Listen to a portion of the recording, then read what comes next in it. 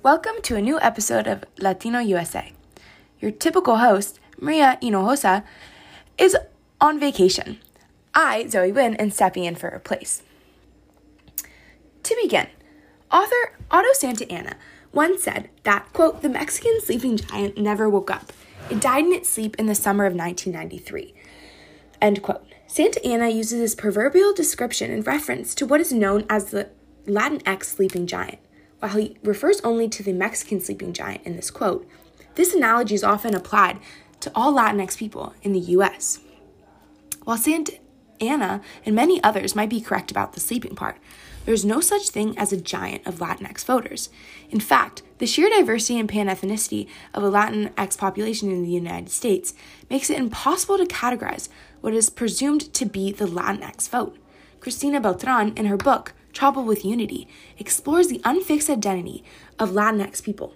She cautions that one cannot believe there will be shared political belief or partisanship due to the simple fact that two people are Latinx. Beltran tells us on page 157 of her book, such presumptions of shared political consciousness are continually challenged by the reality of Latino ideological diversity, both within its constituent subgroups and in large notions of a pan-ethnic whole, end quote. Beltran introduces us to the idea that a pan-ethnic whole contradicts the idea that we can simply assume the partisanship of Latinx people. There is all too common the assumption that Latinx people are automatically Democrats and will vote for the Democratic candidate. This assumption neglects factors such as country of origin, settlement and integration into the U.S. political system, societal deterrence to participation in the political system, differing levels of education, socioeconomic levels, and generational differences. Despite this list of differences, there is a consistency across party lines that account for low voter turnout and low levels of political participation amongst all Latinx people. Lisa Garcia Bedoya tells us that these low levels of voter participation have to do with either lack of knowledge and accessibility to enter the political system or sheer feelings of disempowerment. In this podcast, I will dive into these factors that create for an ever-shifting Latinx demographic and for salient reasons across party lines that the Latinx people vote is indeed asleep. I will turn to my first guest, Marissa Araujo, to explain a little bit about the complexities of the Latinx voter bloc. Marissa, welcome. Could you elaborate a little on this idea that the Latinx vote is not considered giant? What makes Latinx people different from any other voter group? Well, Zoe, thanks for having me on your show. As I say on the first page of my chapter titled The Complexity of Studying Hispanic Political Behavior, it's because of a variety of factors. Hispanic political identity is constantly changing and highly fluid. And additionally, as I say on page 3 in my chapter titled Voting Behavior, quote, while Hispanic support for Democrats remained fairly constant over this period of time, at an average of 61.8%, Hispanic support for the Democratic Party is clearly not on par with that of blacks. Interesting, Marissa. While 61.8% is a majority, that number is actually much lower than many people expect when they think of Democratic Latinx voters. What is one reason that the Latinx electorate doesn't vote as consistently Democratic as the Black electorate? Well, Zoe, as I mentioned on page 17 in Voting Behavior, the exit poll data typically show that of those Hispanic voters supporting Democratic candidates, they usually possessed lower levels of educational attainment than Hispanic voters supporting Republican candidates, who tended to have higher levels of educational attainment, end quote. Okay, Marissa, so it seems that there's a strong and consistent correlation between those with low levels of education and socioeconomic status and those who vote Democratic. Lisa Garcia Bedoya and Michael Alvarez are also here with us in the studio today talking about their article, The Foundations of Latino Voter Partisanship, Evidence from the 2000 Election. Lisa and Michael, welcome. What are some other factors that debunk this idea of the quote-unquote giant? Well, on page 45, we say that, quote, national origin may be acting as a proxy for each group's political integration process. Cuban Americans have had a historically unique migration and settlement experience. They have been incorporated into American politics within particular political, institutional, and ideological constraints that have moved them towards identification with the Republican Party. Mexican and Puerto Ricans, on the other hand, have had historical experiences that have moved them towards the Democratic Party, end quote. This is an extremely interesting point, Lisa and Michael. Thank you. It is important to recognize that partisanship is not only country of origin, but also settlement experience of groups of people as they first migrate to the U.S. The first wave of Cuban immigrants were naturalized easier and accepted into the U.S. because they were fleeing from communism.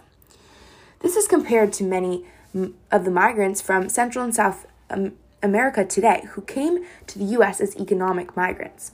With the Latino threat narrative as a frequent part of U.S. national discourse, economic migrants were seen as a threat and as criminals. This would have a clear effect on how they are welcomed into the U.S., but also how they feel towards American political and governmental institutions. For example, senior editor at The World, Daisy Contreras, recently hosted a podcast called The Latino Conservative Vote in 2020. Reporter Daniel Uribero, a guest on the podcast, was reporting on a half-Mexican, half-Cuban 18-year-old named Jacob, who is a Republican. Jacob's family has been in the United States for a long time, and Daniel Uribero says that, quote, immigration isn't an issue for Jacob or his family, end quote. Jacob's experience in the U.S. and his political beliefs are informed by the lived experiences of his assimilated family. Jacob's scenario is a perfect example of how diverse the political beliefs are of Latinx people. This is in comparison to Pink, who is a gender non-binary person and is Cuban and Puerto Rican. Pink's story was introduced by journalist Alejandra Martinez, who was a guest on another The World podcast called Get Out the Latino Vote. Pink wanted to vote for Bernie Sanders because they were frustrated with the status of healthcare and immigration in this country, especially as they saw the clear wealth inequality that was highlighted through the pandemic. Jacob and Pink are both Latinx and both from Miami. However, their political beliefs are extremely different.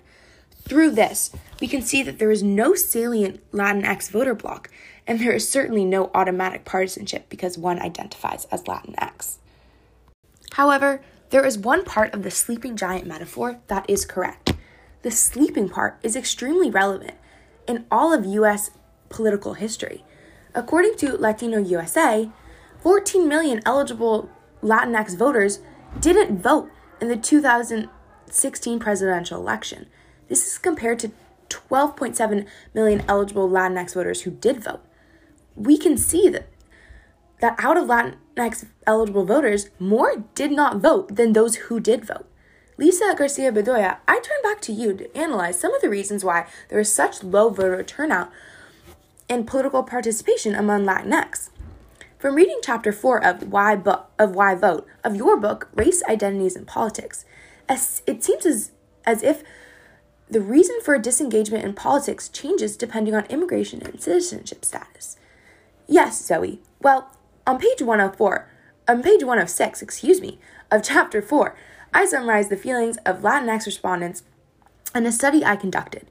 Quote, the first-generation respondents emphasized their own agency and tended to say that they were disinterested because of lack of information and an ability to, quote, know what was happening in the United States.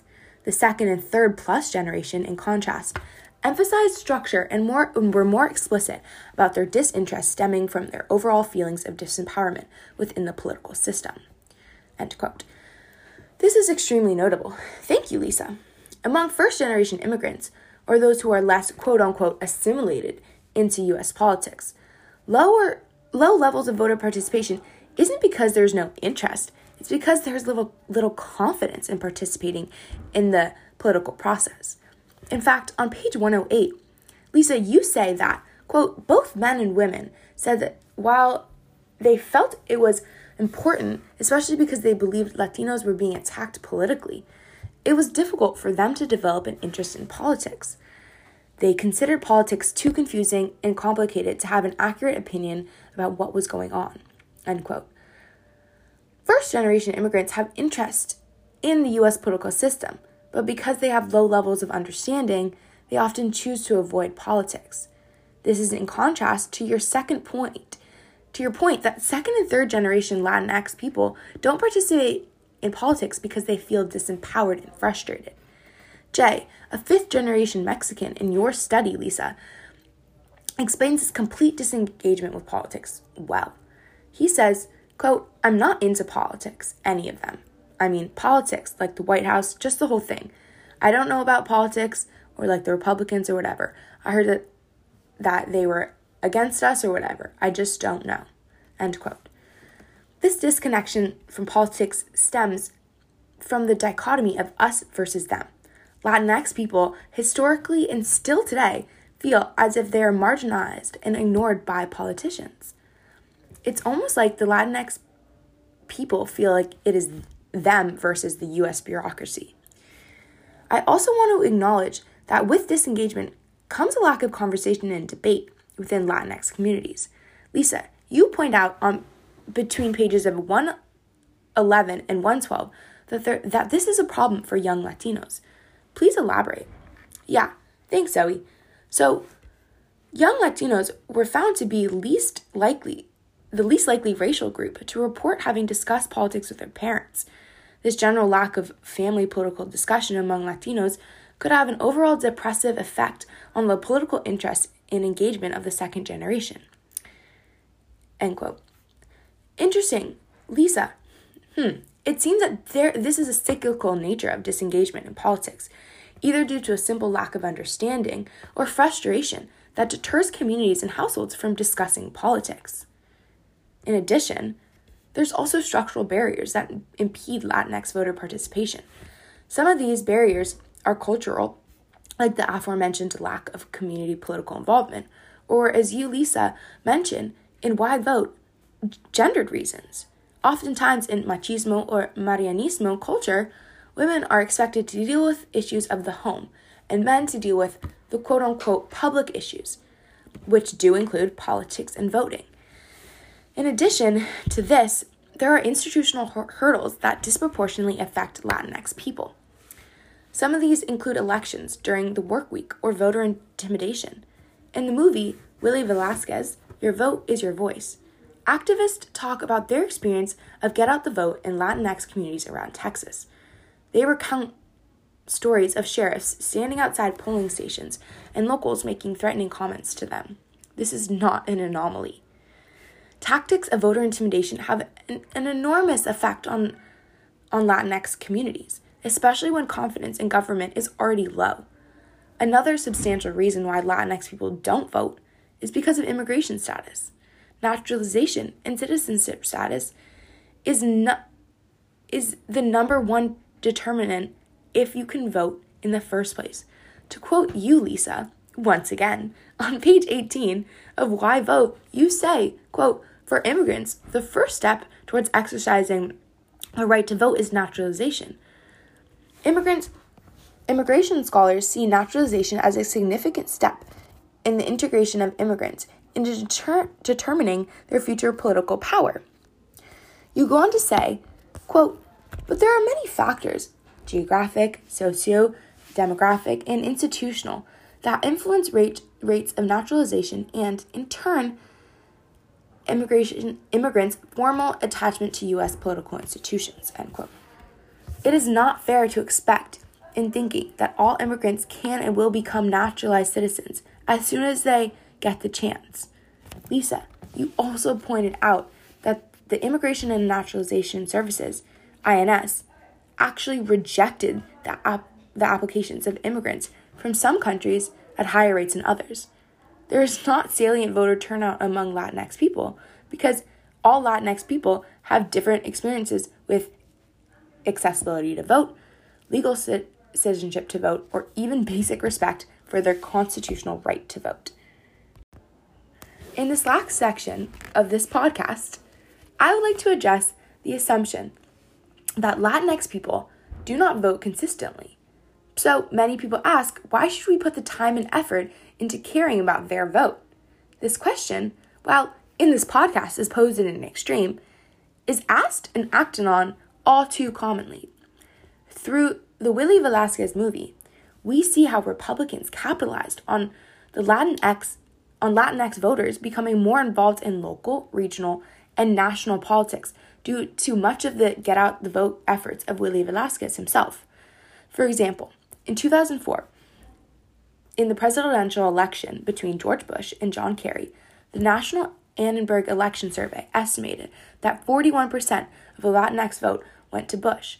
This is in comparison to Bill Clinton winning 71.7% of the Latinx vote in the 1996 election. This is an example of just how malleable and unfixed the Latinx vote is and shows how much potential it has to swing elections.